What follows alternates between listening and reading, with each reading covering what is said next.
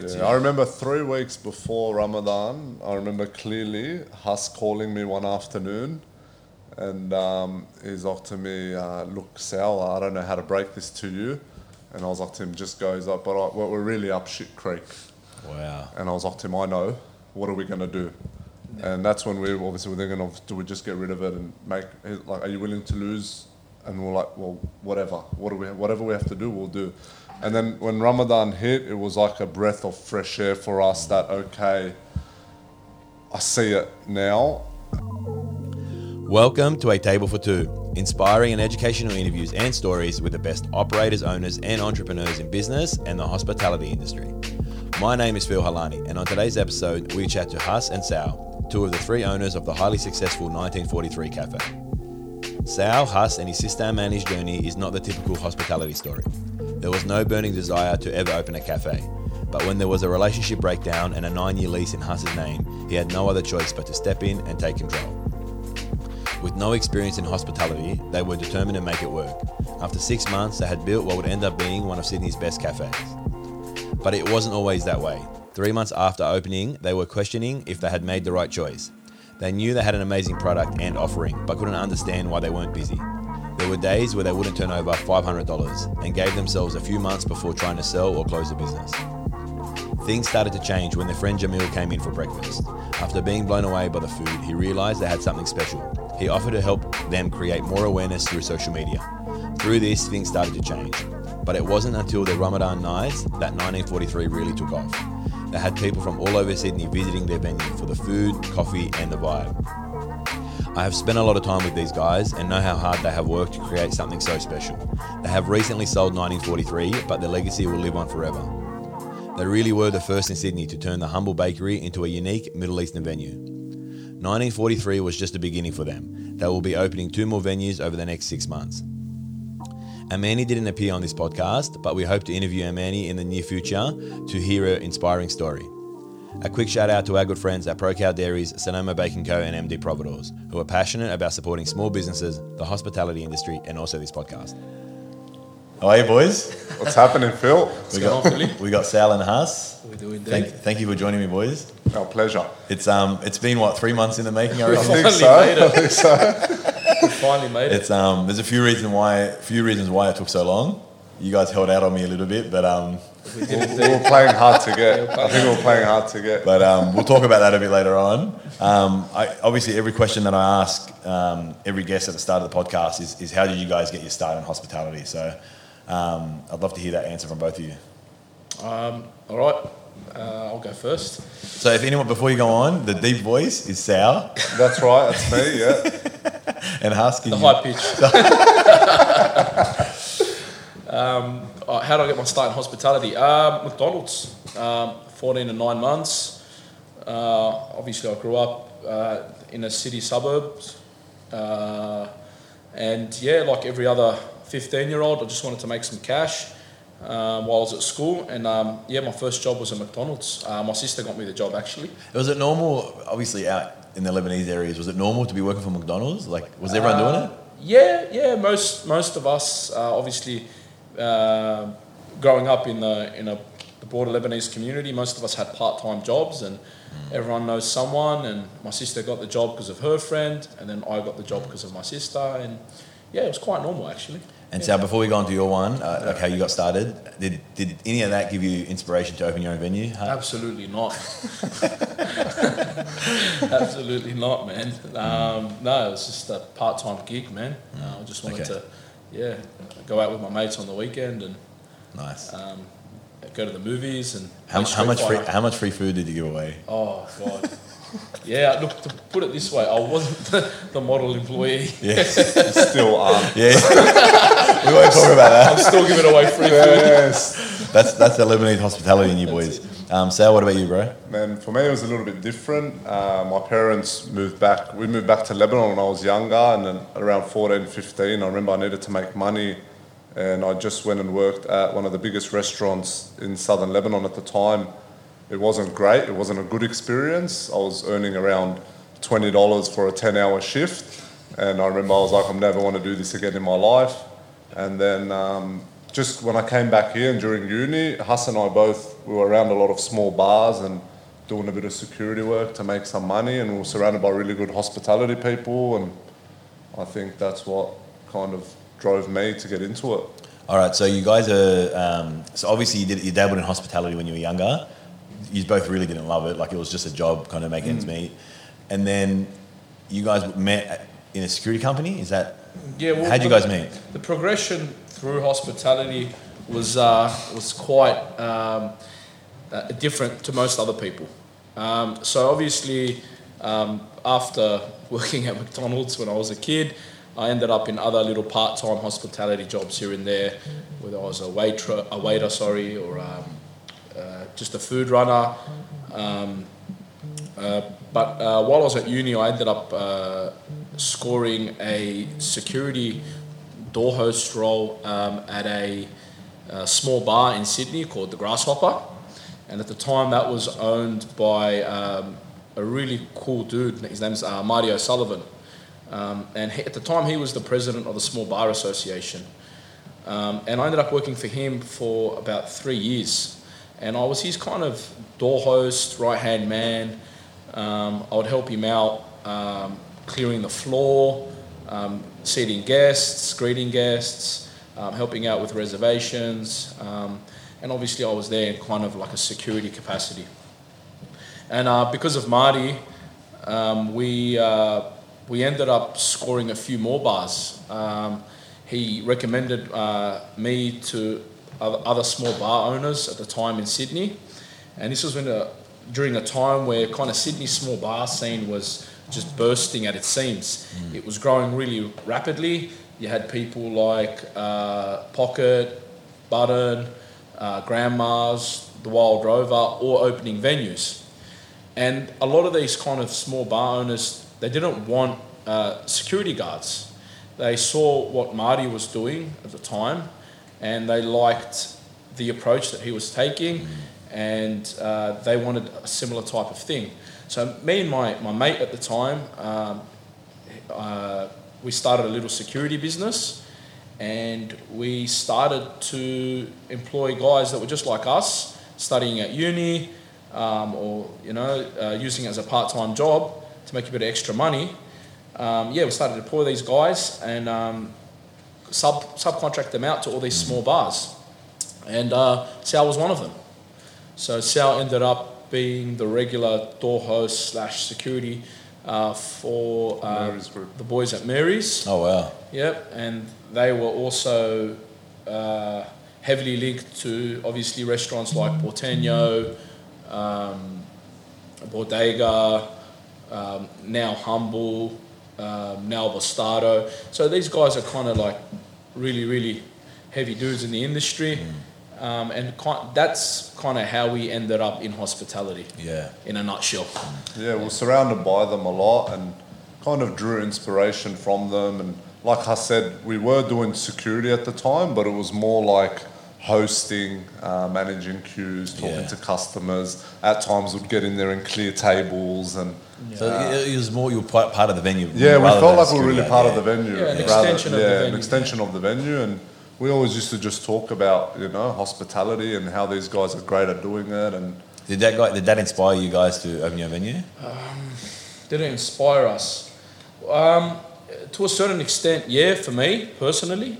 I know that being surrounded by such good hospitality people definitely allowed me to see things in a different light. I'd ask a lot of questions, I'd have chats to the owners, I'd have chats to the managers on a regular basis. Did it inspire me? It definitely motivated me. I wouldn't call it inspired, but definitely motivated me, yeah. Same for you, Sal? Yeah, same for me. And for me, it was a little bit different. I'm a bit younger than Huss, believe it or not, if you see us. But and I never really had any backing. So to me, it was more of a long-term goal. I didn't really think it would be as soon as 1943 was. Yeah. But it was definitely something that was always in my mind. I even know, like one of my best friend Marcel owns Heirloom Specialty Coffee in Mossman, and I was very close with him and very hands-on with him when he was opening his business and seeing what it's like. So I always had it in the back of my mind, but just wasn't quite sure when I would do it, you know? Yeah, and did working security ever look at venues thinking, man, they could do things so much better? Or you guys were too, like, you didn't really think of that back then? Not specific venues, but you could compare venues. Okay. So, for example, there were, at one stage, we got to about 30 or 40 bars. And these included restaurants, like in quite high quality restaurants. So you could definitely see the difference between the better performing bars and restaurants and the poorer performing bars and restaurants. Yeah. And you could definitely see which guys were doing a better job. So yeah, that was a real eye opener. Yeah, and being in security, moving on before we start talking about 1943 and you guys opening your first business. Was it you just over security at that point, or was it just something you wanted to do? You wanted to add something to the portfolio? So I graduated from uni, and then I was actually working at the NRL for around 2-3 years, and I was doing sponsorship and a lot of corporate hospitality. Okay, you were in corporate? Yeah, so I was in corporate for a few years for the NRL and for the Bulldogs. And then I just found myself naturally going towards the corporate hospitality side, where I was a lot of sales and business, of course, and a lot of hospitality involved. We had Friday nights doing hospitality, and it was so normal for me being in those environments. And then obviously 1943 popped up. So let's talk about 1943. All right. There's so many questions I want to ask about the business. Obviously, I know a lot about it, but I think I want to get a bit deeper with this. With about the venue, let's talk about the partners. Who was involved with 1943? Okay, so 1943 is a bit of a funny story. So originally we had played around with the idea of opening a venue. Yep. So I'd been in security at the time for about I think 11 years. Small bars were doing their thing. I'd graduated uni. And my sister and I had always talked about one day opening a venue together. Like everyone in Sydney, everyone wants to open a cafe, so we all often spoke about one day opening a cafe. One thing led to another.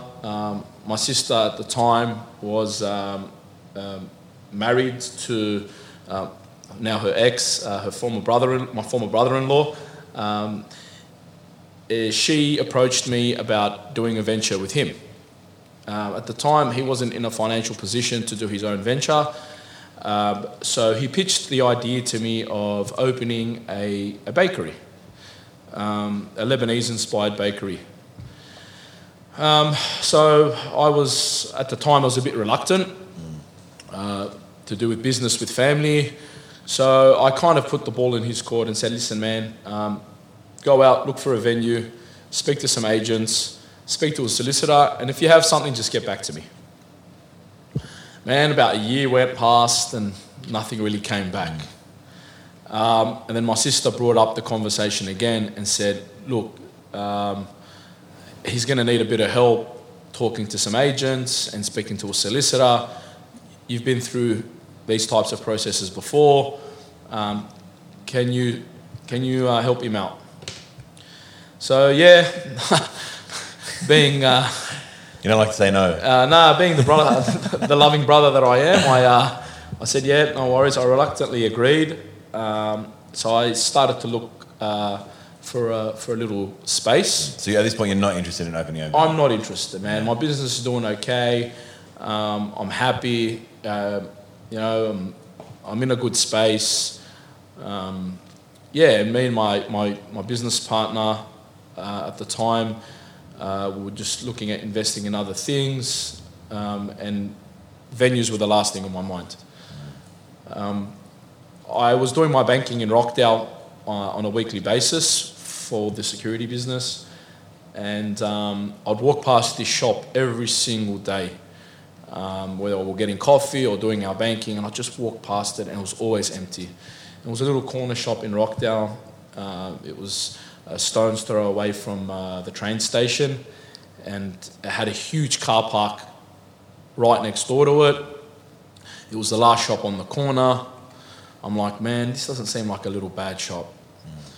everyone told me it's a trash shop. Everyone's like, man, what the hell are you doing? This is a nightmare. They didn't see the vision you see. No. Yeah. So I gave the agent a call, and he's like to me, man, look, it's been empty for just over a year. Come in and have a look at it.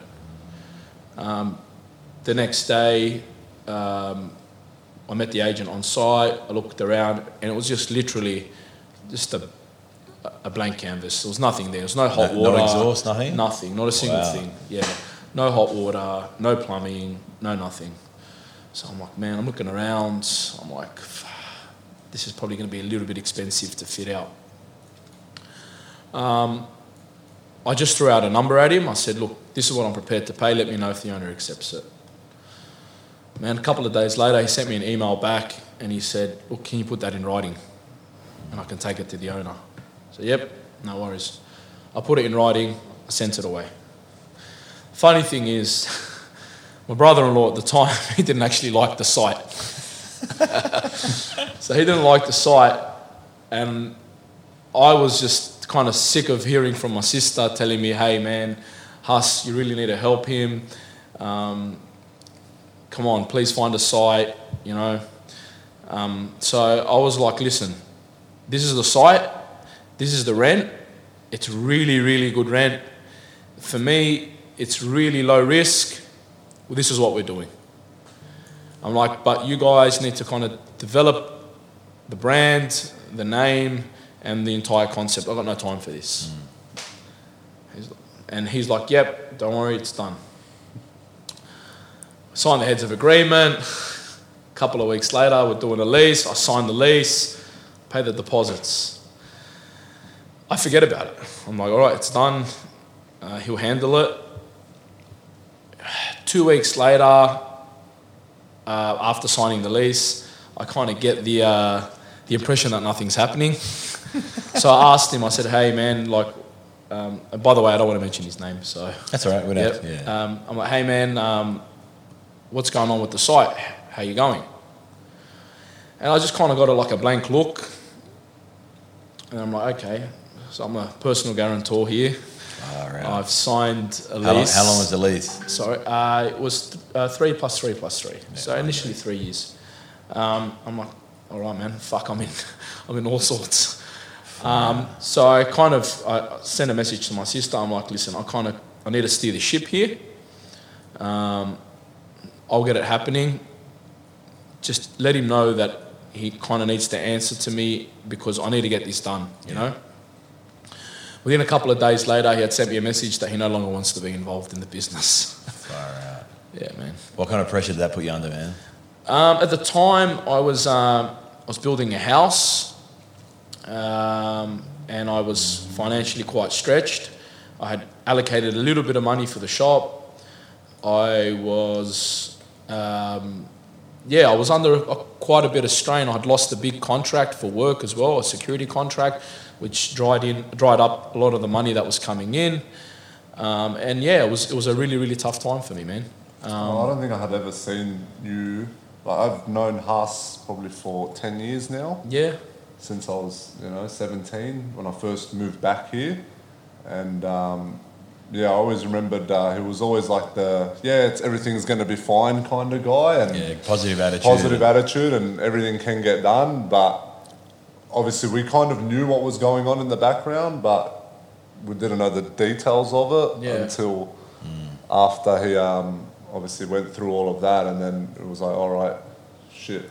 So you guys, your brother-in-law's out of the picture in regards to the cafe? Yeah, so he tells me he doesn't want to be involved anymore, and then a couple of weeks after that, he pretty much walked out of my sister's life, and that was that. So my sister is a school teacher. She's got a full-time job, stable job. Wow. I'm like, Amanda, you're going to have to quit your job. We got to build this shop. So I call up a couple of my mates. I'm like, man, I've got to build this shop. I've taken this shop. It wasn't meant for me. It is for me now. I just need everyone's help. I got a really tight budget. I'm talking like tight budget. I need everyone just to give me a hand. So I was very fortunate. I had a couple of mates that were willing to roll up their sleeves and help me out. They seen you in that position as well. They sent me in that position. I was a bit, my back against the wall. My mum is, probably we can't really describe how much she's done for 1943. My mum was a baker for a long time. She worked for a lot of Lebanese restaurants when I was a kid. She worked for numerous bakeries. Man, she's just like the greatest, toughest woman of all time, man. That's beautiful, man. I don't make them like that anymore. 100%. And you know what? She's the queen of the family. Like Yeah. you walk in and you can see her working, but she's just smiling. She sees you and she smiles, man. It's really beautiful to watch. Yeah. So you guys, at what point, Sal, do you come into the equation here? Because obviously originally it was just going to be Huss, Amani, and the ex-brother-in-law. When do you come into the picture? So obviously I was good friends with Huss at the time, and I remember we used to go training together, and we'll be sitting in the car, and then we'd drive to 5 Dock to train, and I remember from Rockdale to 5 Dock, it would just be Huss in the back seat telling us about this whole situation he was in. And then in my head, I always used to think, I wish I could help him. Yeah. But I felt like, it's his brother-in-law, and it was a bit of a tricky situation. And then obviously when he told me that his brother-in-law has left his sister and doesn't want to be a part of it anymore, and I've seen that he was under that kind of stress. I had a little bit of money saved from my work over the years, and we went out for dinner one night, and I was like to him, man, like, I trust you, you know me, and if you need a hand, because I remember even at that time, Huss used to say, man, I like this gak. I got this gak idea. There's a gak here. Famous gak. And then I was like, man, like in my head, I don't think anybody was really like listening. Everyone was like, yeah, gak. Everyone's done that. But I kind of knew what he was saying. I was like, man, that could work. Like that could change the game. And obviously the 1943, what it stands for, was something I really believe in, coming from a Lebanese heritage and living in Lebanon, and my family's still living in Lebanon.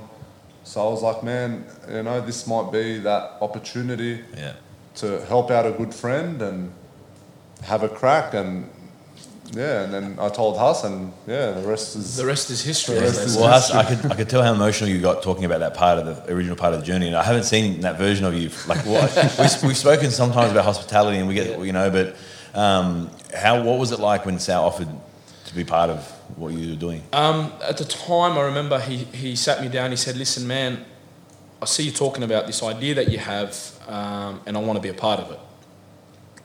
And like Sal mentioned earlier, I'm a little bit older than him, and I'd like to think I'm slightly wiser than him at times. Well, you'll be the judge of that, right, Phil? You've seen me at my worst. At the time I was like, I can't get this kid involved, man. Like, I'm in this type of position because of the decisions I made. I was a bit hard-headed, I went out there, I signed the lease, I was like, nah, we're going to do it. He walked away, and I was like, nah, man, I got to deal with this. But then he kept pushing back, man. He's like, no, I like this idea. I like this thing that you're creating. Because on the way to training, every night, like, man, I'm thinking of calling it this. And then we're going to have this on the menu, and it's just going to be real clean, simple stuff. And we're going to have real good coffee. And at the time, I didn't know what coffee supplier I wanted to kind of go with, but I knew I wanted good specialty coffee in the shop. And at the time, I understood coffee, but I didn't understand coffee, if that makes any sense. From a person's point of view, you knew what you liked. I knew what I liked, but So I knew I wanted specialty coffee in there, and no one had really ever done specialty coffee with Lebanese baked goods. It was always done kind of half-assed. He just heard me talking about it in the back seat, writing down notes and kind of organising everything, and he kept pushing back. And then eventually I'm like, all right, man, you want to have a crack? You're in, but you got to understand that there's consequences, right? And the consequences are that if this doesn't do well, you're going to lose a chunk of money. And he's like, yep, done. You didn't, no fear at that point? Nah, I was like, I just wanted to have a crack. I backed myself. I have a lot of respect for him, and I really, really believed in what he was saying. And I really just felt like, that support network was what he needed. And I felt like together we could really, really bring this to life. And I really wanted it to come true, and I wanted it to happen because I seen the struggle he was going through. And I remember I called my mum and I was like, to Lebanon, and my mum was very encouraging. She's like to me, That's go beautiful. for it. And then we just started building the place. Yeah, we rolled up our sleeves. I got my mates helped me out. We just built it ourselves, man. Yeah. And the name 1943, where does that come from? That is the year of Lebanese independence. So we wanted to obviously tie in the food and the experience to the name. Yeah. And at the time, I was just thinking about all sorts of names. Amani was suggesting heaps of names. And her and I were going backwards, forth, and we just couldn't come up with something. Nothing really stood out. And so Amani came up with a name, and we were like, all right, we'll just run with that. And we weren't happy with it, right? We're not even going to mention We're it. not even Let's mention that. Absolutely not. She'll kill us. Yeah. We'll talk about Amani very soon, but maybe I want off air. maybe off the air. You tell me what. Yeah. So I remember it was a Saturday afternoon, and I was just lying. I had come home early, and I was getting ready to go to work that night. I was getting ready to do a bar shift, and I was lying on my bed at home thinking, man, what the fuck am I going to call this thing? And I just kept thinking about all the small bars we worked at and how cool their names were and how kind of abstract they were, and they were catchy and they were edgy, and I wanted a name like that. And then I'm like, I thought about a couple of dates, key dates. I thought about my dad's birthday, and then I thought about my mum's birthday, and I wanted to kind of pay a bit of homage to them.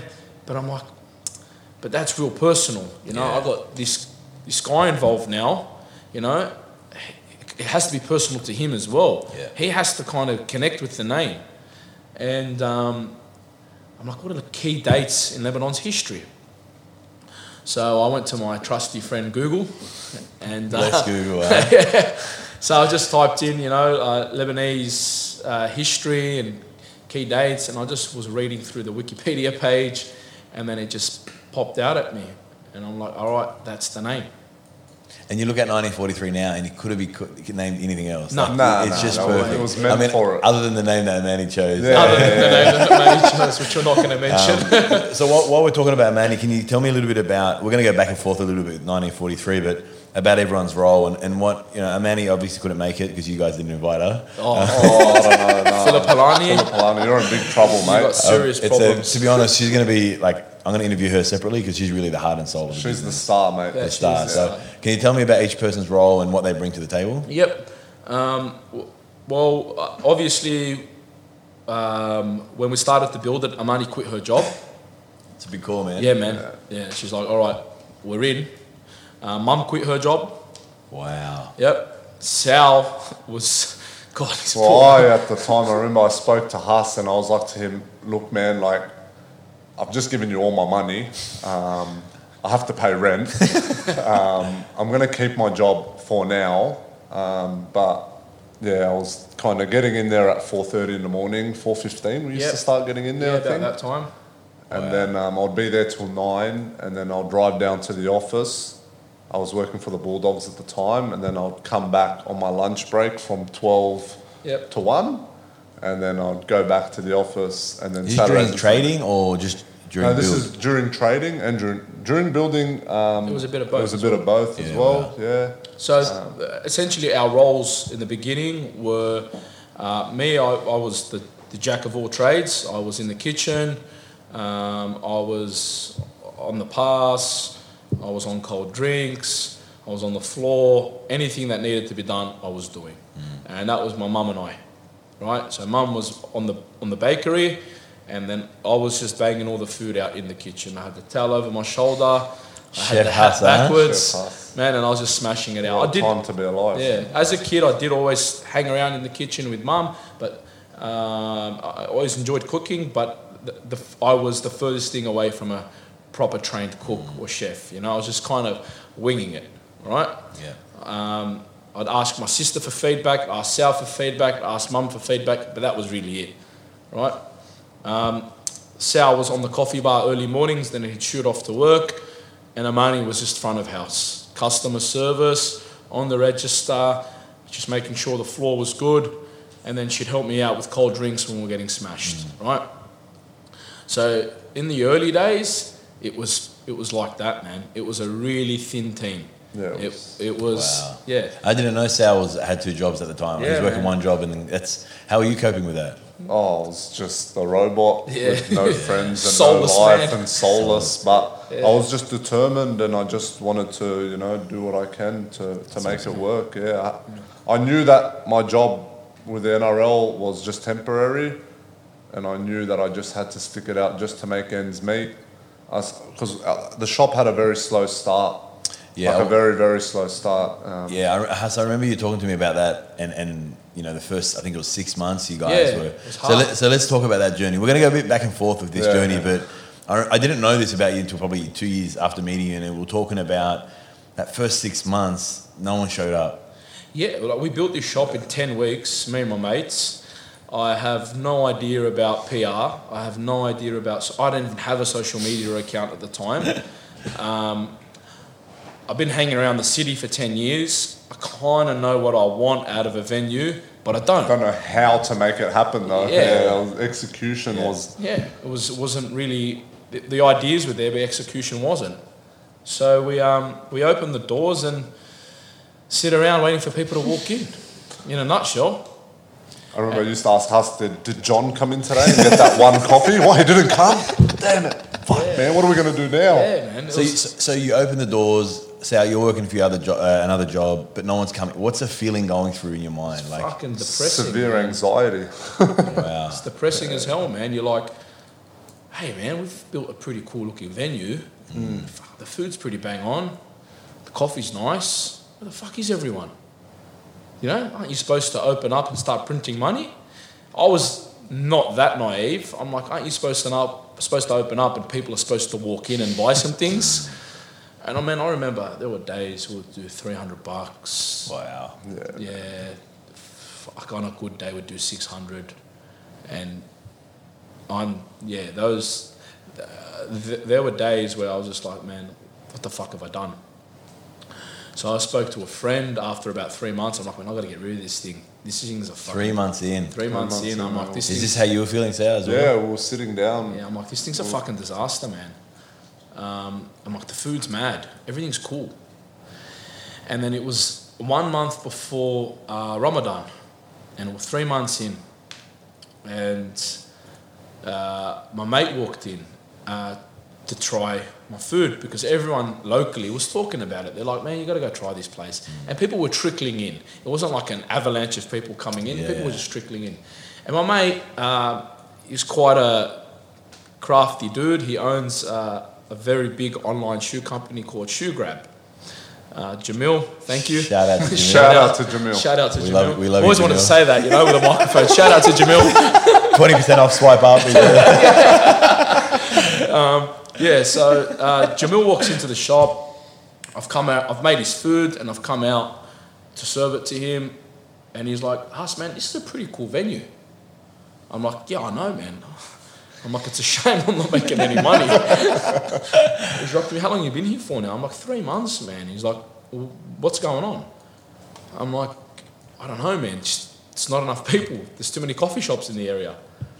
And he's like to me, no, man, I just don't think you have any online presence. Like, how are you getting yourself out there? How does everyone know that you're here?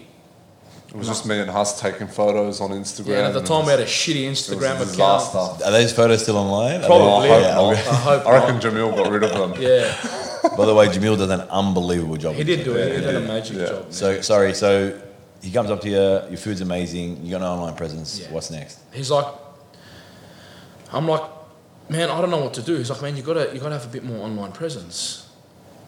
And I'm like, man, I don't know anything about social media. He's like, man, I'll help you with it.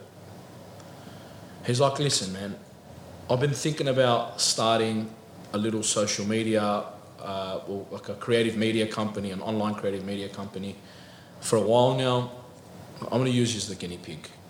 And by the way, ShoeGrab is huge, man. ShoeGrab's got like, I don't know how many. It's a massive following. Over 100,000 I think followers it's the on largest Instagram. like online And sneaker he's just opened up a monster shop in Bankstown on Canterbury Road.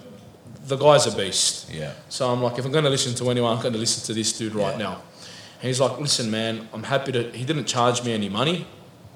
It was all his own time for the first couple of months. He's like, listen, I'll give you a bit of a push, and then for the next month, and then we'll do Ramadan for another month, and then we'll have a chat after that. That's really kind of him. It was very, very kind. What made him do that?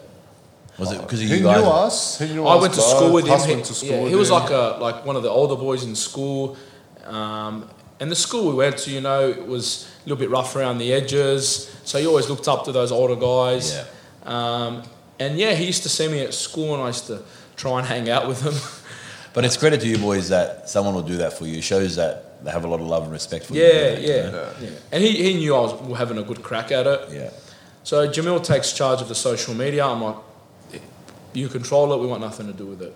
Man, literally the next day he walks in with his camera and everything else. He starts snapping photos of everything. I'm like, what the fuck is this guy doing, man? This is insane. Yeah, like what's wrong with this guy, man? Yeah, he's gone crazy. Starts taking photos and starts posting up and starts going sick with the stories. Starts putting a camera in my face, camera in Sal's face, camera in Amani's face, camera in my dad's face, whoever he could get his hands on. That's awesome. Now he starts to build this online family, right? And these things just starts to gain momentum. 20 followers a day, 30 followers a day, 50 followers a day, 100 followers a week. And then Ramadan comes and we're getting a bit more momentum. And then that Ramadan, in hindsight, was not that busy. But to us at the time, Nuts. was nuts. When you say Ramadan, you guys are doing nights only. So yeah, what we do in Ramadan is we flip the bakery to a night trade because people don't eat or drink from sunrise to sunset. So in order to kind of capitalize on that month and not let it go to shit completely and close the doors, we're like, man, we've got to open the doors at night. So we decide to open the doors at night, switch our trading hours, and it absolutely explodes, man. Explodes for us at the time. So my mate, Matapa Jackson at the time, was working for me at a small bar. Matapa was a chef in New Zealand, and he had moved here to live with his brother, and he didn't want to be a chef anymore. I'm like, you got to come and work for me, man. We need something. I need some help. Yeah. So Matapa comes in with his Kiwi accent, right, fresh off the boat from New Zealand. He's in the kitchen, I'm in the kitchen, Sal's on the coffee bar, we've got Amani on the register, we've got Mum in the back, I'll get my auntie in as well, and then it's just all guns blazing. So for that month, we're banging it out. No one has a day off, everyone's doing, I don't know how many hours a day, just crazy hours. Possible. Yeah, getting in there at 1 o'clock in the afternoon and probably leaving at around 3 in the morning, right? 1 o'clock to prep, and then 3 o'clock after cleanup. And then, man, after that first Ramadan, it was just a constant growth for I'd say 2.5 years.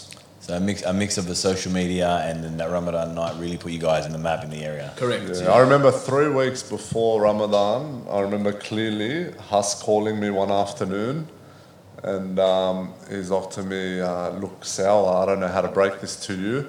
And I was like to him, just goes up, but we're really up shit creek. Wow. And I was like to him, I know, what are we going to do? Yeah. And that's when we obviously were thinking of, do we just get rid of it and make, like, are you willing to lose? And we're like, well, whatever we have to do, we'll do. And then when Ramadan hit, it was like a breath of fresh air for us that, okay, I see it now. And that was when I left my job. Yeah. So during Ramadan. So what, let's just say Ramadan night, how long did you think you had left in you before you guys said, let's sell it, let's get it? I don't know, 3-4 months. Yeah.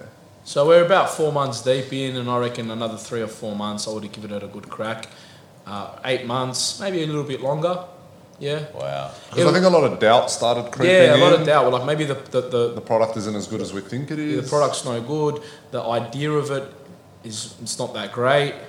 But then, yeah, Jamil, after he walked in, he said, "Man, you got a good product. You're just not showing it off to people correctly. You got a really good product. Food's nice, coffee's nice, man. Just get this out there a bit better, and you're gonna be fine." Yeah. And that's essentially what happened, man.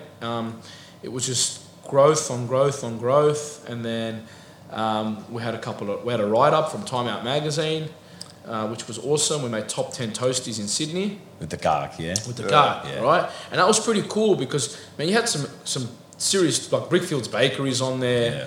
You know, you had some serious dudes on there on this list, and we're like, I think Saga was on there. You know, Andy Bowdy, man, like Huge. yeah, and we're on this list, and we're like, man, that's pretty cool. It's really good recognition.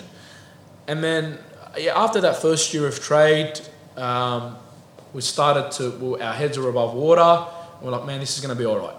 And that was it, man. The rest is history. It's amazing, man. And you also mentioned with a couple of write-ups, you also had one of the most well-known Lebanese social guys coming out, No Garlic No Onion, I think his name Anthony Rahayel, he came down. That was pretty cool for us as well because I'm actually a big fan of his, and I think Huss's as well. We watched all his videos on YouTube, and I remember that was actually a funny story because when he came down to Sydney, and then I was like, shit, Huss is coming to Sydney. And then I messaged him off my personal account. Huss messaged him off his personal account. We messaged him off the business account. This is the king of And, Lebanon, Don't be right? a dickhead and come. Yeah, we're like, just don't be shit and just come. Like it's gonna be good. Don't So worry. you scared him into coming, Huss. Well, we think so. And then I don't know. Then he said, "Yep, I'm gonna make it." And then I remember he never showed up. No, he never showed up. He never showed up, and then Randomly on a Saturday afternoon, me and this guy getting smashed, and he just walks in.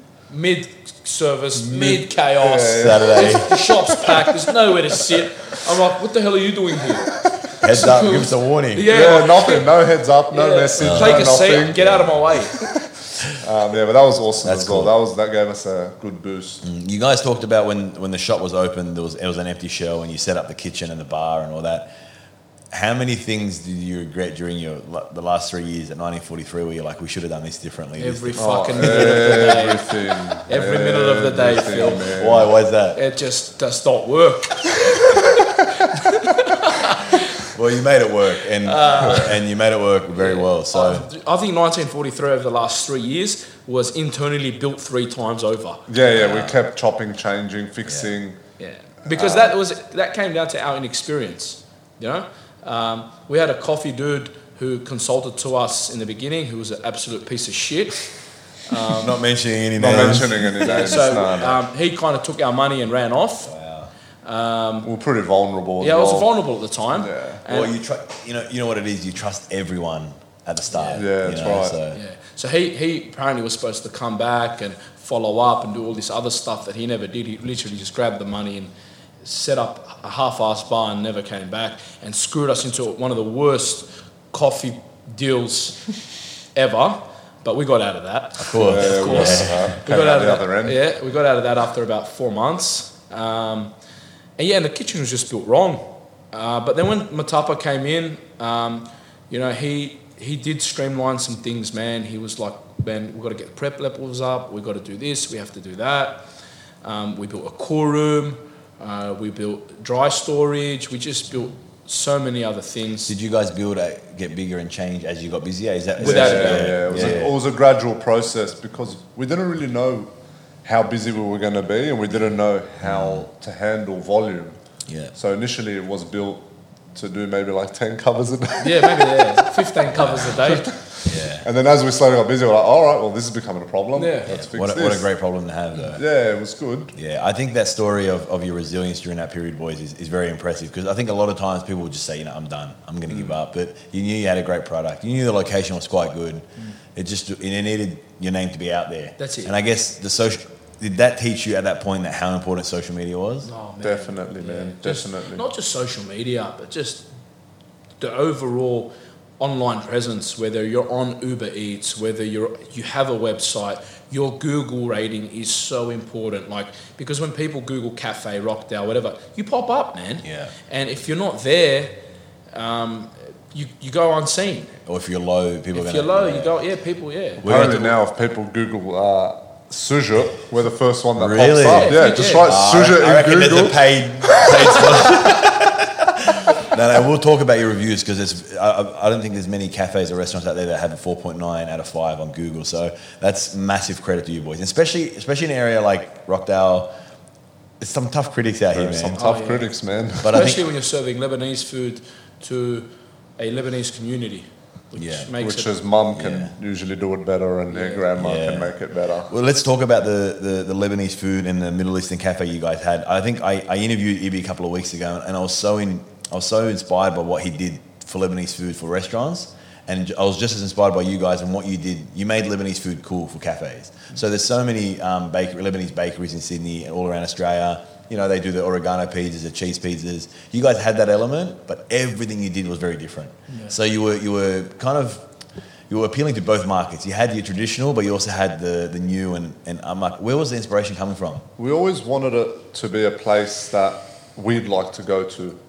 So we'd go and get these traditional Lebanese bakeries, and it was always depressing, and it was always like poorly built. No, like it's just different kind of models. Yeah. You know, Like a there was no sour-faced dining, dude. like a sour-faced dude who's spewing. It's him and he's fighting with his mum there and his auntie, and it's just like cheap furniture. I mean, and then we always went out and we always ate at places, and we were like, man, like we want this to be a cool place where people can come to. Like imagine you can get that, but with good service, with good music, with good specialty coffee, and then that's where the whole concept came in, and then That was literally that it. was literally it. We go to a lot of these local bakeries, and everything was. They hadn't thought about the small things. When your food is ready, if you put it in a plastic bag, the food's going to sweat, Yeah. right? And those little details, I understood. I was like, why don't they use a paper bag?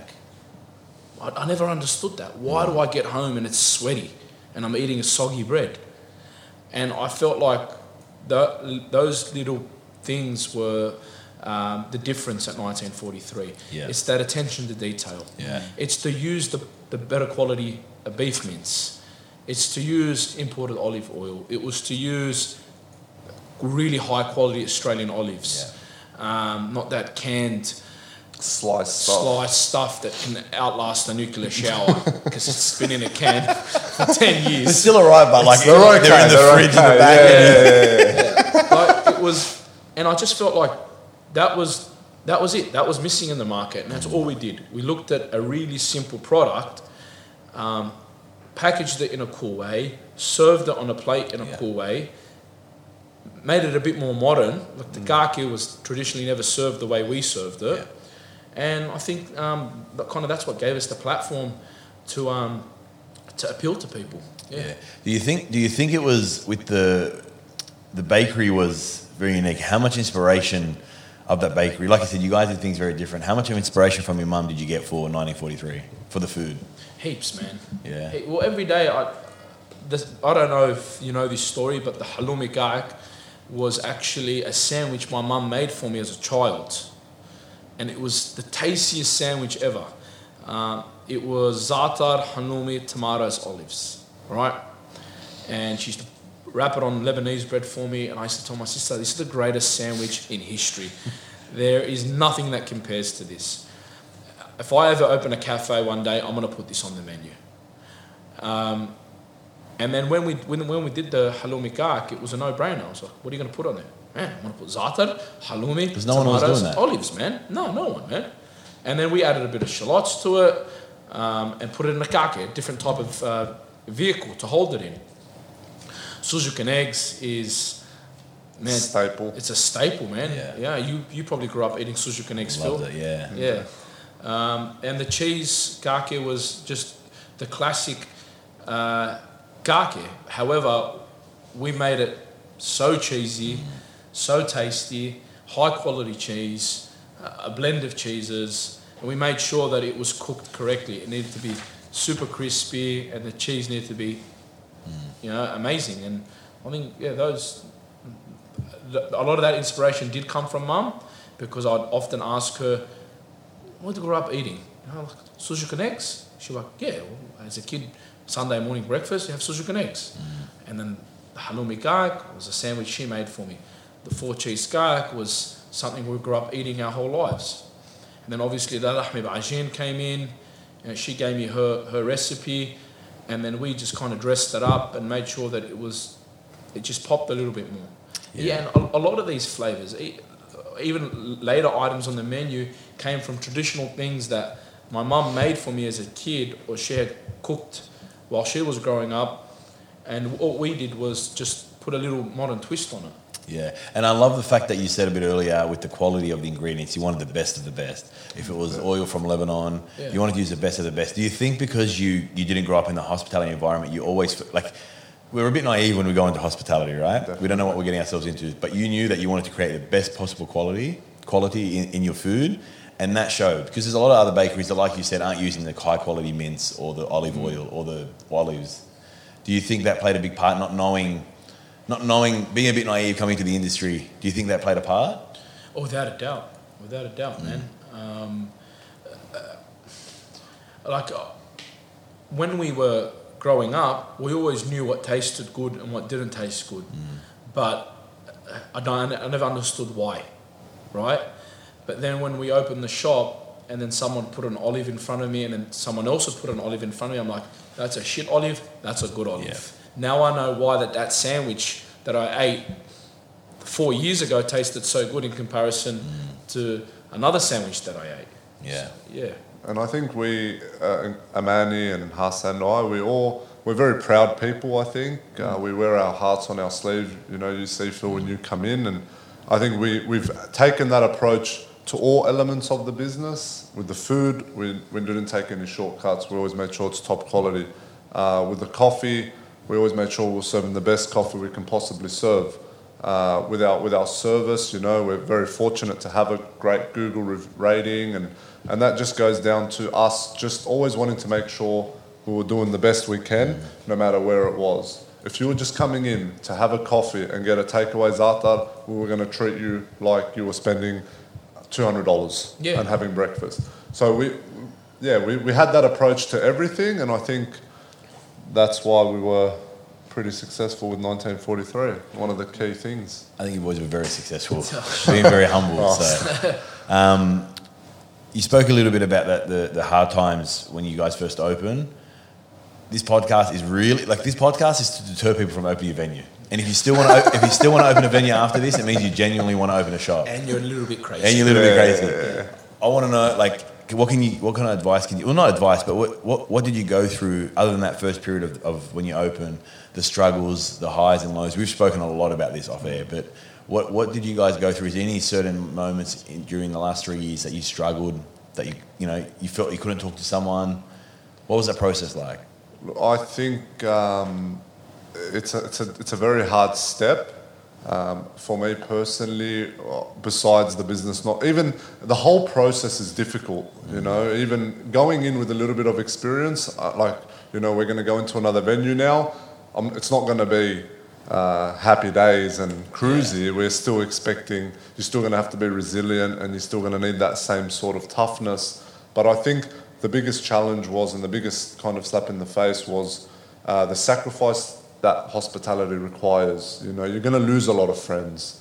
You're not going to have a social life for a long time, especially if you're inexperienced. And you just got to be willing to put in those really, really late hours. You know, we always get customers come in and tell us, oh man, opening, this looks mad. I want to open up a cafe. And I'll tell them, why do you want to open up a cafe? Like, what? And they're like, you know, it's social, and I'm a social kind of guy, and you know, and then I'm like, yeah, well, it's actually the complete opposite. You become extremely antisocial, and you get home, and you just, man, there was some nights where I'll just stare at my ceiling for 3 hours straight and not want to talk to anyone or see anyone. So I think that resilience and that toughness, you just got to really want it. Before we go on to your Hassel, was there any time where you felt like you needed to talk to Hass or Amani, or even anyone for that matter, and just you wanted to get it off your chest but you couldn't? Yeah, definitely. It was really, really hard for me because Hass, like, it was hard for me to talk to Hass because he was going through the same thing. And you didn't want to burden each other? We didn't want to burden each other. And then, it was just kind of kept to myself for a long found time. my sister. Yeah, Amanda was great. Amanda was like my go-to, man. She's tough, man. Yeah, she's like yeah. beautiful smile, always happy. She's tougher than both of us by far. Superman, man. She is. Yeah, she inspired me a lot and us a lot. And That's beautiful. you know, she at the time had 2 kids, and she'll get them ready for school, and then you know, and she'd always call me after and be like, "How are you?" You know. My mum at the time, you know, my mum was always trying to be supportive, but obviously being overseas, she was a little bit disconnected from what's going on. She can just kind of tell me, you know, like, what do you need? How can I help you?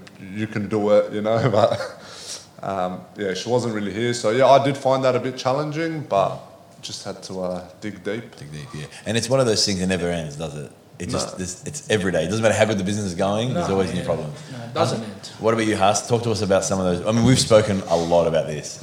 And I think this is why it's important to get you on the podcast, because you boys were always very honest and open with me. And talk to us about those struggles. Early on, man, yeah, it was tough, man. Hospitality is a grind, man, and people think that there's a top of a mountain in hospitality, but that actually doesn't exist. It's just, it's a everyday struggle. You have to turn up every single day, and you have to smile, and you have to make sure that everything is consistent, everything is tasting good, everything is trendy, everything is new, and everything is clean, everything is systemized, and that day-to-day grind, it wears you down over time. And because we weren't ready for that, I really believe that I kind of dipped into a really dark hole for a long time. I know the first year and a half, I lost a lot of friends. I stopped seeing a lot of people. I'd literally come home, I'd finish service, and I'd just sit in my room, I'd lay on my bed, and I'd just stare at the ceiling thinking, fuck, man, like, this is one of the hardest things I've ever had to do. I've built business, sold business, done heaps of things, but this is a nightmare, man. Like, is this what hospitality is? Is this what owning a venue is? And to anyone opening a venue, I just think that if you don't love it, and we've heard this on your podcast a zillion times, and I've heard it on every other podcast that I've listened to, if you don't love it and truly believe in what you're doing, then there's no point in doing it. Now, for me, obviously my circumstances were a little bit different to everyone else. I didn't open a venue because it was always my dream.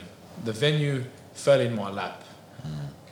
And that venue turned into something really special. And I'm very fortunate for that. That turned into something special because of my sister, because of my mother, because of my best mate. And that made the journey and the process a lot easier. And then the day-to-day grind, the day-to-day grind wasn't as hard. It actually became more and more enjoyable, and then that's when the love came in. And that's when I truly fell in love with hospitality. Because after 2 years, I looked around and I said, fuck, this is pretty cool, man. Look what I've built. Yeah. Look what my sister's built. Look what my mates built. Look what my mum's built. People travelling from all over Sydney, man. Canberra. It was insane. Man, I have people from Melbourne coming Penrith. Penrith. That's another country. You know, people from coming in from Melbourne telling me, man, I seen you on Instagram, I really want to try your food. I've got bakeries around Sydney doing garlic with halloumi, za'atar and tomatoes. I've got people putting avocado on garlic and manouche. Yeah.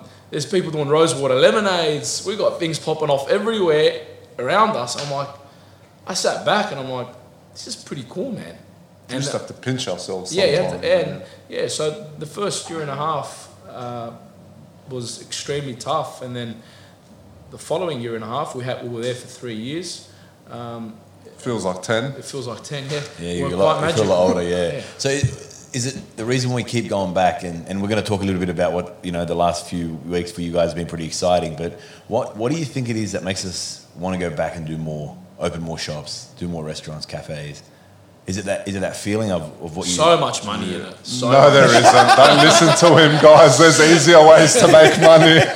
So much money, man. Yeah. Yeah. No, I think it's that energy, man, and that feeling that Huss was just saying, you know. Like, I remember, you know, on Saturdays and Sundays, I used to walk up to Hassan Amani and, you know, I'd come inside and I'd be like, guys, look at the waiting list.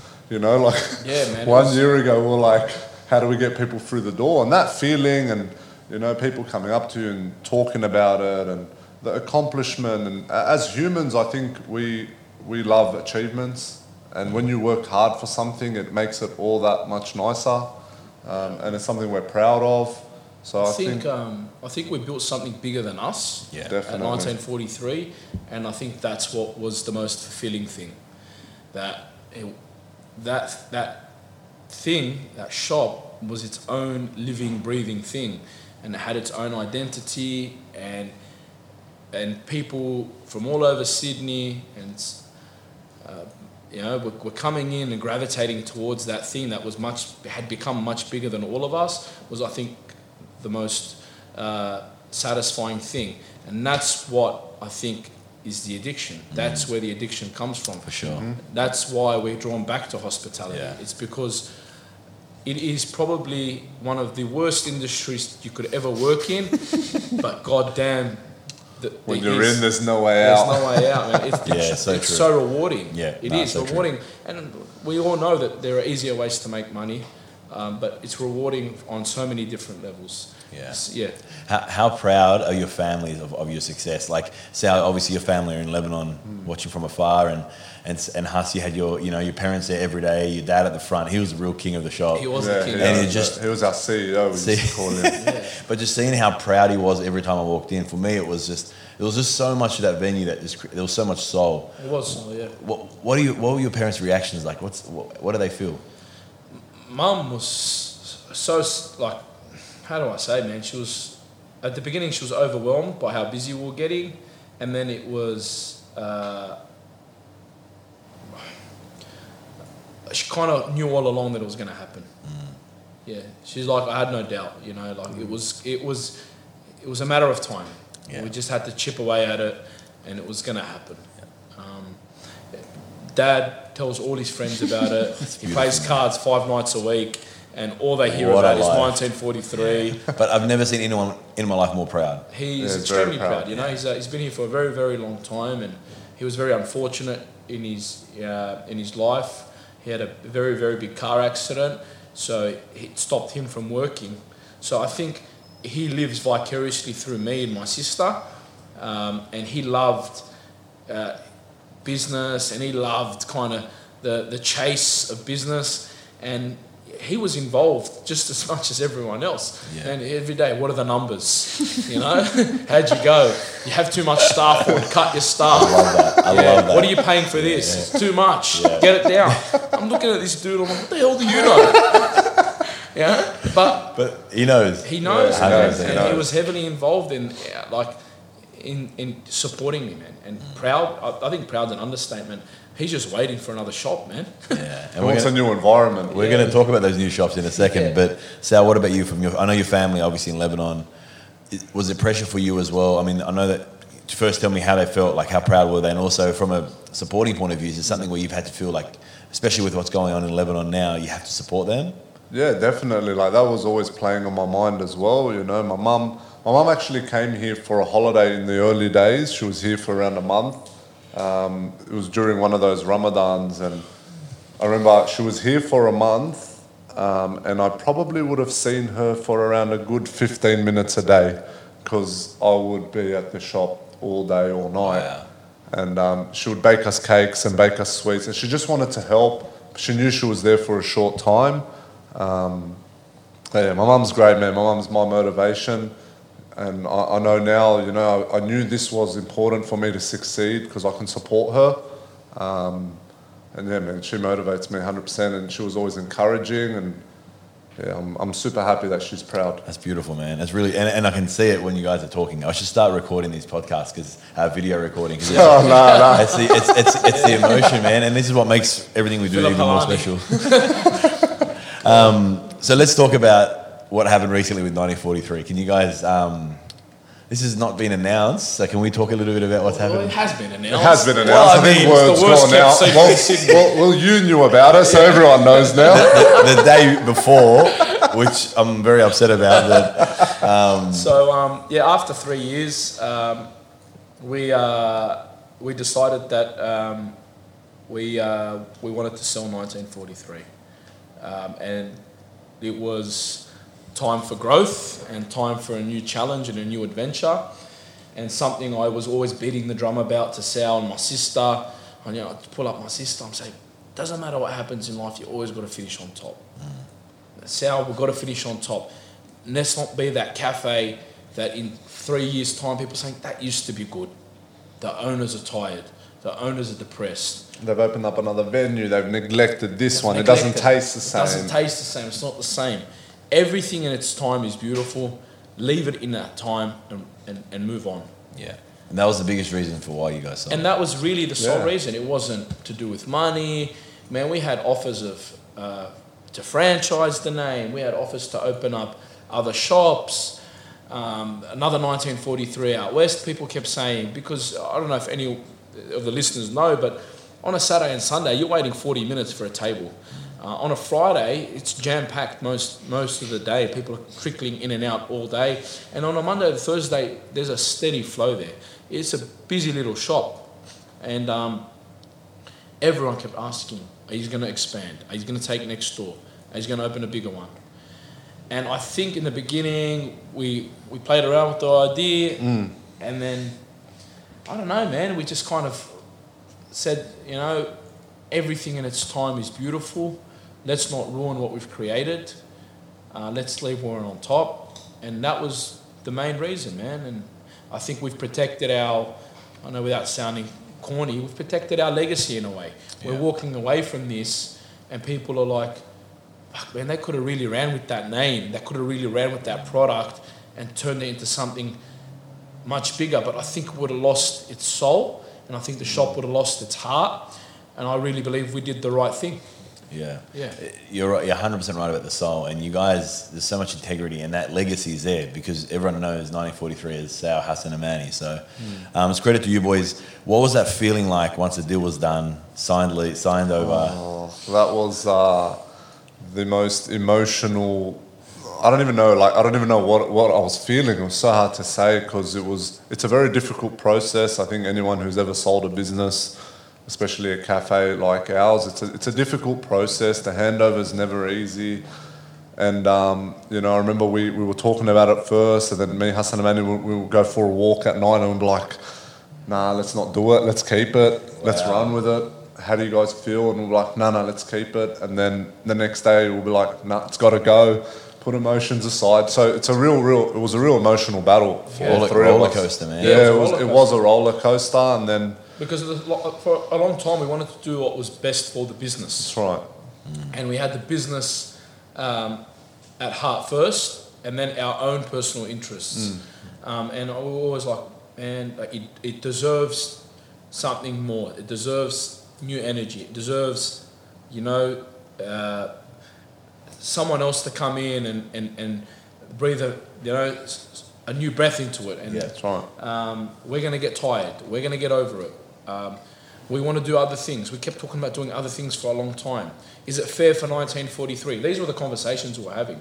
Yeah. And then when it finally did happen, man, it was a crazy feeling. It was only, 2 weeks ago? It was 2 it weeks was 2 weeks ago we handed over completely, so... It was bittersweet. It was bittersweet, It was that's a good way to put it. Yeah, it was beautiful and sad in many ways. My mum was sad, my dad was sad. But It's all good. What is he still getting phone calls and messages saying, do you guys still own 1943? Yeah. A few people still got a couple of cake suppliers telling me, can I meet you at the shop? Yeah. Do you just block him now? It's just like, dude, you have no idea. What did 1943 give you guys the confidence to open? Like, what kind of confidence did 1943 give you to open more venues? All of the confidence, But the plus of owning 1943 was because it became so popular, we had real famous cafe owners like Phil Halani come in. Yeah, and Phil Halani as well. And Phil Halani. Wow. Keep going. And we had all these cool hospitality dudes coming in. And we, Sal and I being nosy cunts, sorry about that word, Phil. That's all right. This is adults only 18 plus, okay. that's fine. Sal and I just talk to everyone. Say, hey man, what do you do? Yeah. What are you up to? And just start networking with everyone and building relationships and genuine relationships. And go out and visit people at their cafes and eat at their cafes. And we're like, man, we don't give ourselves enough credit. We're actually not bad at what we do. And then over the last 3 years, the confidence has just grown and grown. And we've actually looked around and said, hey man, we can run a pretty good operation. We made a lot of mistakes at 1943. What have we learned from those mistakes, and how can we apply it to another business? Take the same customer service, the same soul, the same love that we had at 1943, inject it into a new venue, but it's run more like a business, right? And yeah, man, we definitely have the confidence now after 1943. I think you guys never gave yourself enough credit, and I think everyone has this kind of imposter syndrome where we feel like we're not good enough. Well, I didn't want to come on the podcast. Exactly, you were hiding for a while. But I think again, you guys didn't give yourself enough credit. You said it yourself. I had family in Melbourne that the first stop they wanted to go when they came to Sydney was 1943. That's awesome. And from the airport to 1943, there's 100 Lebanese bakeries. So again, it's credit to you boys. Can we talk about the new projects you guys have lined up, or we're not? What can we talk about? Yeah, we can. Yeah, of course. Yeah, because you're going to get at least 8 customers from this podcast. that's better than the start of 1943. We'll take it. No, let's do it. So what happened was there was a site that Huss, I think a friend told him about, and Huss had been looking at for a while. It's in a park in Woolai Creek, and we'd always drive past it, and Huss told me, look, council here are building a site, blah, blah, blah. We'd get down, we'd look at the plans, look at the fence, and we both kind of knew, like, this is cool, and this is we want this, And then we waited for the tender process to kind of happen. And so it's a council site? It's a council site, yeah. Council built the site, and they were tendering it out to operators. And then in the meantime, we got offered a site in Bexley. And then we were in the process of selling 1943, and we're 3 years in, and we were ready. We had a good team. We had built a really, really good team at 1943, where we always didn't have to be there, and we had a bit of time. And we're like, you know what? Like, we can't sit here and wait for this council tender. Councils are known to be very slow. We're like, we don't know what this process is going to be like. Like, we might have no chance. Let's just take this. We'll look at this shop. We'll look at it. Let's look at this new site in Bexley. Yeah. It was very similar to 1943 in the sense that it was cheap rent, old building, decent our location. style of building. Our style of building. Needs too much work. So we get offered this site in Bexley North, and we're like, we're doing the tender first, I think. So we were doing the tender. Yeah. We looked at the site, and then we're like, you know what? Let's hold it off for now. Let's hold off. That's and right. then we went through this nightmare of a tender process. Correct. I don't know if anyone's ever done a tender for a cafe, but it was around 30 days of me and Huss sleeping for 2 hours, and we had it was like a massive uni assignment. Yeah, we had to submit 140 pages to council of our proposal. So they gave us 3 weeks. They gave us 3 weeks. So we smash out the tender, we submit the tender, and then there's this site in Bexley that's just simmering in the background. Meanwhile, council come back to us and say, listen, we're not going to let you know if you have this site for another about 4 months. Wow. So we were literally about to submit. It's been 3 weeks. We were just pushing to get it done in these 3 weeks. And then they extended it by a month. And then we're like, on the way back home, we're like, fuck this shit, let's take that site in Bexley. Yeah, because there was no certainty. So we submit this tender, we want to do other things. 1943 is in the pipeline to sell. We've got this guy who's heavily interested, who loves it. We're like, we're going to sell it. We want to move on to another site. Council's not giving us any guarantees. Man, let's just go do this deal. Call up the agent, we do the deal, and we're like, all right, beautiful, we've secured a second site.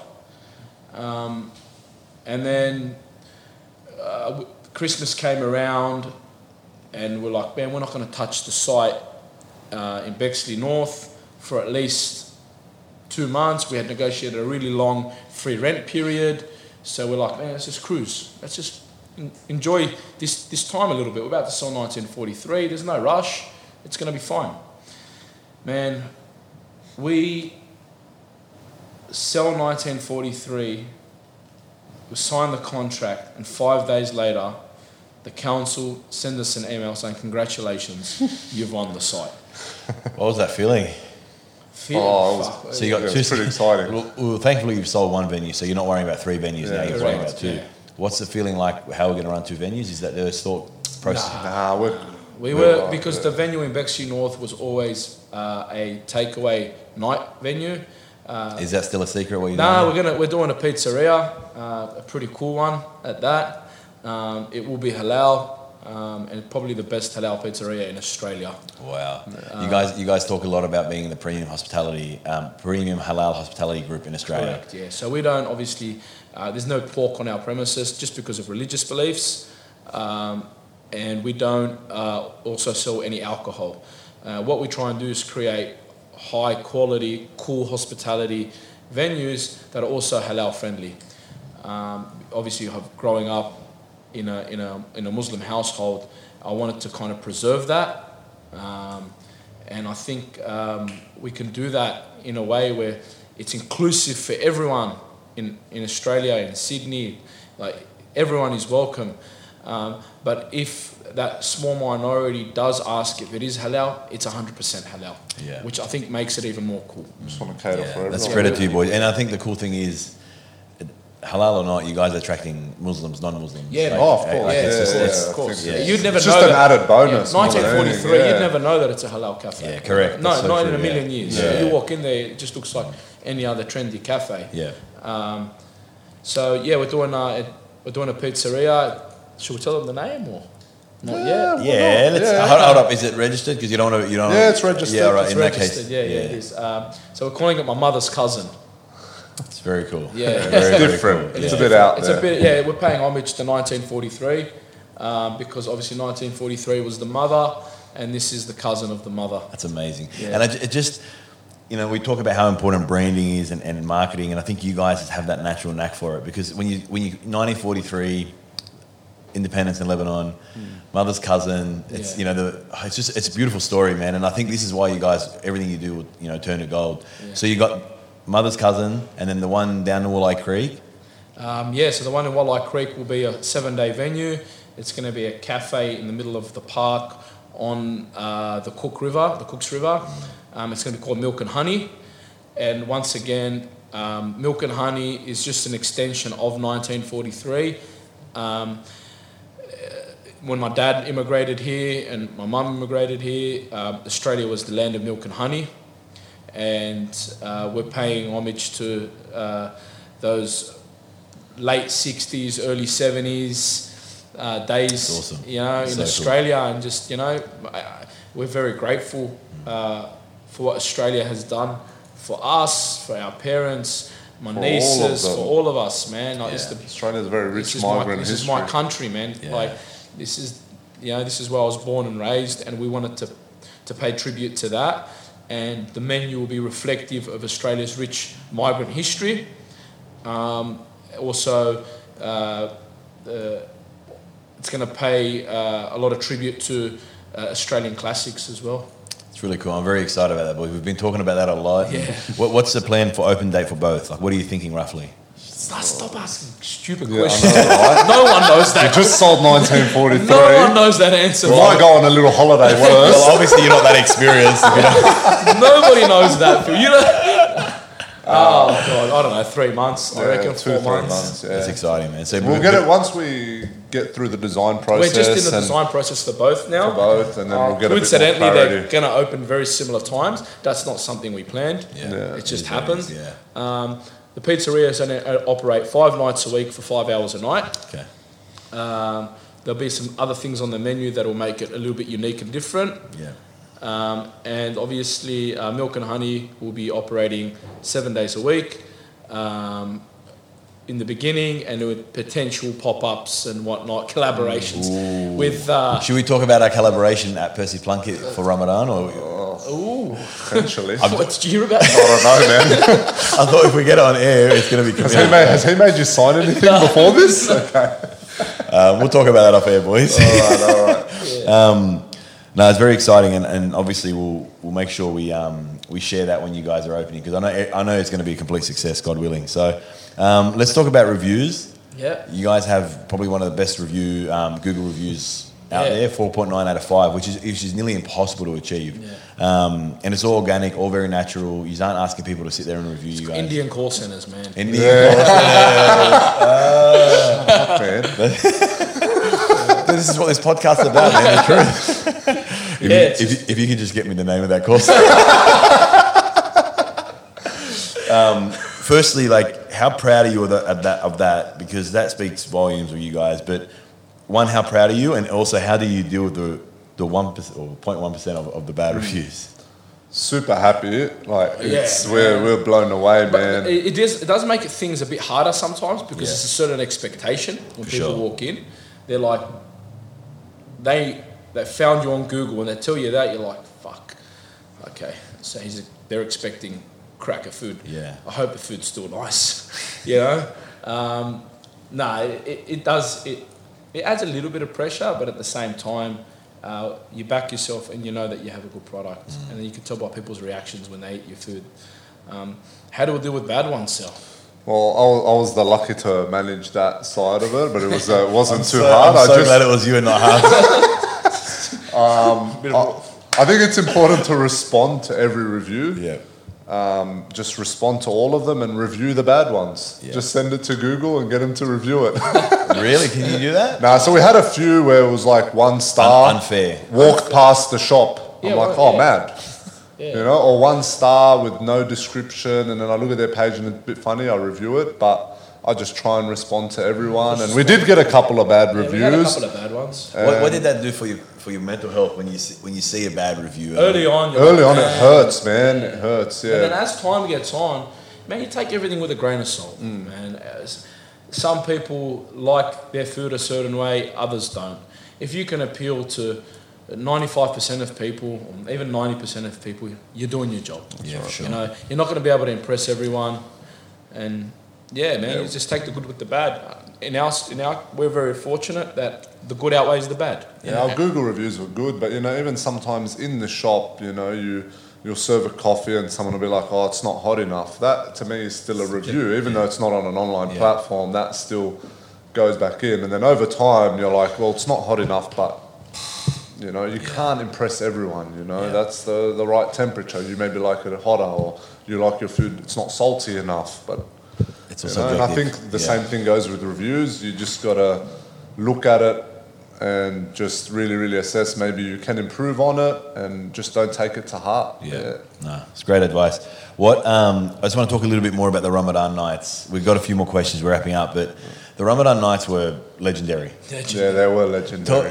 How much fun were those? So those Ramadan nights, for anyone that hasn't visited 9043, can you explain a little bit about that? Yeah, so we're very fortunate. Not many cafes in Sydney have that opportunity where they have this month where they can flip their shop into a nighttime buzzing takeaway trade. Of course, where we are and the product we serve, we capitalised on that, and it was truly a special night. And whoever witnessed it, I'm sure will say the same. Phil, amazing, so much Phil, fun. what do you think?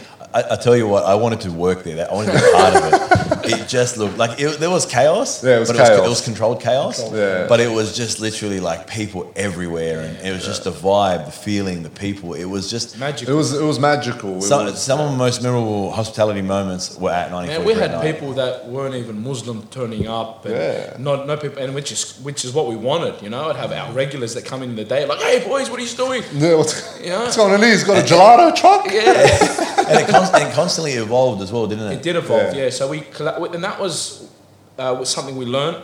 We collaborated with a lot of people. So the first year, I remember, this was 3 years ago, the Knefi French Toast was coming. Salam, at the time, who was the founder of Knefi French Toast, had this product. And she approached me and she said, "Listen, I have this product. No one has it. I want to get it out. I want to sell it at your cafe. I'm like, you want to sell it at our cafe? We're like the quietest cafe in Australia. What is wrong with you, right? She's seen the vision, man. Yeah, and I'm like, yeah, let's put it on the menu. Like, done, whatever. Let's just put it on the menu. So we collaborate with her. Man, people take to it. It spreads like wildfire. Everyone thinks I created it. I'm like, I did. Taking credit for it. I like it. Yeah. It went ballistic for her, which was awesome for us as well, because people were coming to our shop to eat the Kniffy French toast because they honestly thought that we were responsible for it. And we would tell them we weren't. They were like, oh, cool. Where can we get this from? Wow, okay. So that was awesome thing for 1943 in Ramadan. Then the following year, I think we did... who did we do the following year, Sal? We did... Was it Cheat Day Sydney? We did Cheat Day Sydney, that's right. We did the pavlova cheesecake, and then we had the Kniffy French toast back on, because we used to take it off for the entire year and just put it on in Ramadan. And then we had LA Donuts and a couple of other things on there. And we just a lot of our own desserts. Yeah, we're just collaborating and reaching out to everyone. We had Bakdash ice cream, traditional Syrian ice cream. The boys came out one night. So we reached out to Ferris, and he was hand-making ice cream on the door, like traditional handmade ice cream. And all these things turned into something magical. Yeah. And people were coming in like, man, give me the pavlova, I'll get some ice cream, I'll get a Kniffy French toast, give me 6 kak, you know. It was 1940, you couldn't get that experience anywhere. So true. And people spilled out all over the road. You know, you're talking about hundreds of customers spilled out onto a road, on a quiet street. Mid-coronavirus. Quiet street in Rockdale. Yeah, but it was fun. I mean, I remember because your third Ramadan obviously was during COVID, and to see how you guys were still so busy. Obviously, you had to control the craziness. We tried, but failed epically. Yeah. But I don't think it was from your doing. I think it was just more. We didn't let anyone to the shop. We did everything we could as a business to. You did a great job to implement social distancing, and we couldn't kind of control what happened out on the street, but. It was good fun. It was good fun. And like I said, it's honestly some of the most memorable nights I've had out in a venue has been at 1943 at Ramadan night. So well done, boys. Phil told me, hey, I'm just going to be here for half an hour. I've got to go. I've got to get up. And then he just wouldn't leave. 3.5 hours later, I go outside. Like, why is this guy still here? 16 people around him, just talking. I remember me and Huss always used to say, fuck, why couldn't somebody else do this and we just come here and enjoy it? Yeah, well now you boys can. Oh, yeah. It's going to be a bit hard. Do you think you'll be emotional this year around? I think so. Yeah, I think so, yeah. Maybe we should all go down together. For sure, why not? And if we have to, we'll jump behind the machine. And Cass is cool, man. He's doing some really great things, and I hope he can push 1943. And I've seen how much effort and time and energy you put into Cass and that business as you sold it, and you're still doing that now. So again, it goes back to show that morals that you guys have. What's not 3 pieces of advice. What piece of advice would you give to anyone that wants to start their own business? Cafe or hospitality. Hospitality. Look in the mirror and ask yourself some really, really honest questions if that's what you're ready to do. Be prepared to be resilient and be prepared to sacrifice a lot. Yeah, and it's not as pretty as it looks from the outside. Yeah, I definitely agree with Sal. Just be honest with yourself and ask yourself, I think in any business, not just hospitality, are you ready to sacrifice and think about your business 24 hours a day? And that's the truth. So true. If you want to be successful, man, in hospitality, it's so competitive that you really got to think about it 24/7. Yeah. Are you prepared to work 7 days a week? Are you prepared to earn shit money? And if you are, man, then I think you'll be successful. It's not a lifestyle for everyone. You got to really, really, love it. Yeah. And I think once you get to that point where it's always hard, but when you get through that hurdle, which you did with first 6 months, man, like I've previously mentioned on these podcasts, it could be the most beautiful thing in the world. So that's some great advice, boys. Who do you guys look up to in the industry? Is there any guys that you look up to that you think these guys are really nailing it? Like, can you name a few venues or operators? Percy Plunkett, first of all. Come on, guys, come on. I really look up to a lot of guys that in the restaurant game, like the Portenio group. So Joe Valor and Elvis, you know, we done a lot of security work for them when we were younger, and they've just opened up a bakery now, their first cafe, Humble in Surrey Hills, and I'm just like, wow, man, everything these guys touch is like magical. And I remember working for two guys who own Bistecca now in the city, Warren and James. I remember Warren and James talking to me a lot on the doors, and obviously we don't really have we don't have a personal relationship, but there is a relationship there. And from a distance, we look up to these people and we admire them a lot, because a lot of these dudes were the pioneers of amazing venues in Sydney. Venues that were a little bit different, a little bit edgy, that no one was doing. So from a hospitality perspective, I love the local guys, because the local guys are what's pushed this city, man. So true. And I love this city. I think people like Justin Hams don't get enough credit, man, because everyone just looks at Justin Hams as someone with a big bank account. Man, the dude's a visionary. Yeah. Man, he's pushed this city to places that no one was willing to push it. You know, like I said, from a distance, we look up to him. Even local dudes, local cafe owners like yourself, and I'm not taking the piss. Sure. Thanks, you were boys. courageous enough to put your balls on the line and do what you something did. different. And with what you're doing now, man, of course we look up to you. You've blown my mind with what you're about to do, and I really I hat off to you, Phil, man. Thanks, boys. It's incredible. Even If I don't have a breakdown before that, You'll be all right. You'll be all right. okay. we'll be right. Sorry, we'll consult each other. Thanks. Yeah, 100%. No, I don't think you have to look too far in Sydney, man. There's a lot out there, Yeah, man. I think there's some great people out there and doing amazing things, and we can learn a little bit from everyone. And I think, that's who we look up to. No, I love that, and it's again, you see how humble you boys are, and it's beautiful to see. What I'd love to know what are each other's greatest qualities. Jeez. So we want to obviously, Sal, you talk about Huss, you talk about Sal, and then you guys obviously both talk about Amani. This guy's like the calmest, iciest man in history. And this guy is the complete opposite. I heard there was times where Huss would yell, but he knows that you'd bash him. So everyone doesn't know Sal's, I've got like a purple belt in Brazilian Jiu-Jitsu, so I'd yell at him but secretly hope he wouldn't do anything. You don't want him to bite back, right? Yeah, just calm down, don't poke the bear.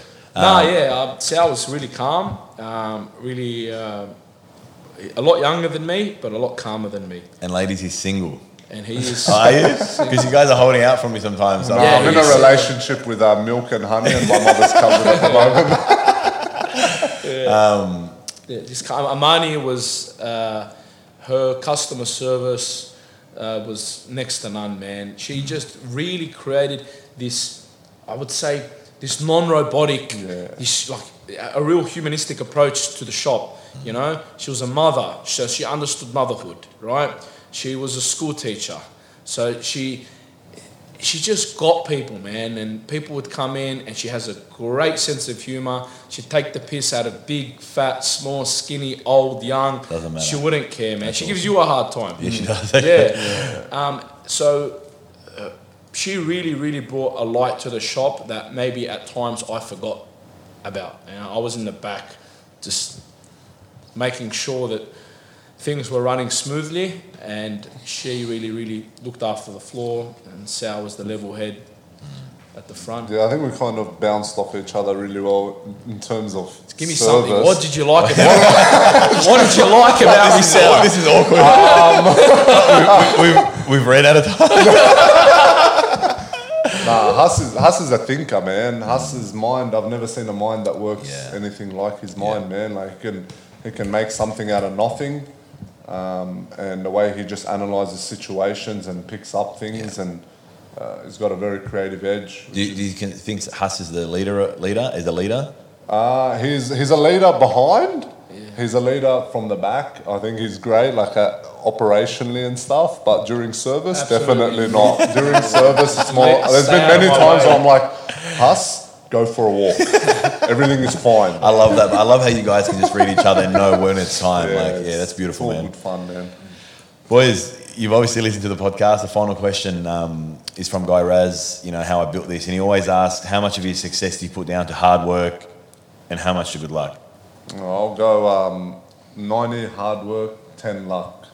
I feel like luck is very important, but I think hard work creates luck. There's no luck without hard work. If you're just sitting at home and doing nothing, you're not going to get lucky. But if you work hard, you might get lucky. 100%. Great answer. I agree with Sal, man. I think in life, it's all about hard work. Yeah. And lucky situations are made out of hard work, man. And just shut your mouth, grit your teeth, turn up, do the job, and all of a sudden, you're the luckiest man alive. Yeah, that's right. Yeah. And that's, I think, it's just all hard work, man. Good way to end the podcast. Thank you. Boys, thank you for your time. It's, Thanks, Phil. Like I said, 3 months in the making. We've finally done it. Good luck for Milk and Honey, my mother's cousin, and hopefully, I know there'll be a success. So good luck. Thank you very much. Thank you. I just want to end it with saying that Phil only has 2 microphones and he couldn't get Amani on the podcast. We apologise, Amani. We love you very dearly. We couldn't do anything without her. Road Podcast, if you're listening, can we get sponsored by another microphone? Thanks, boys. I appreciate your time.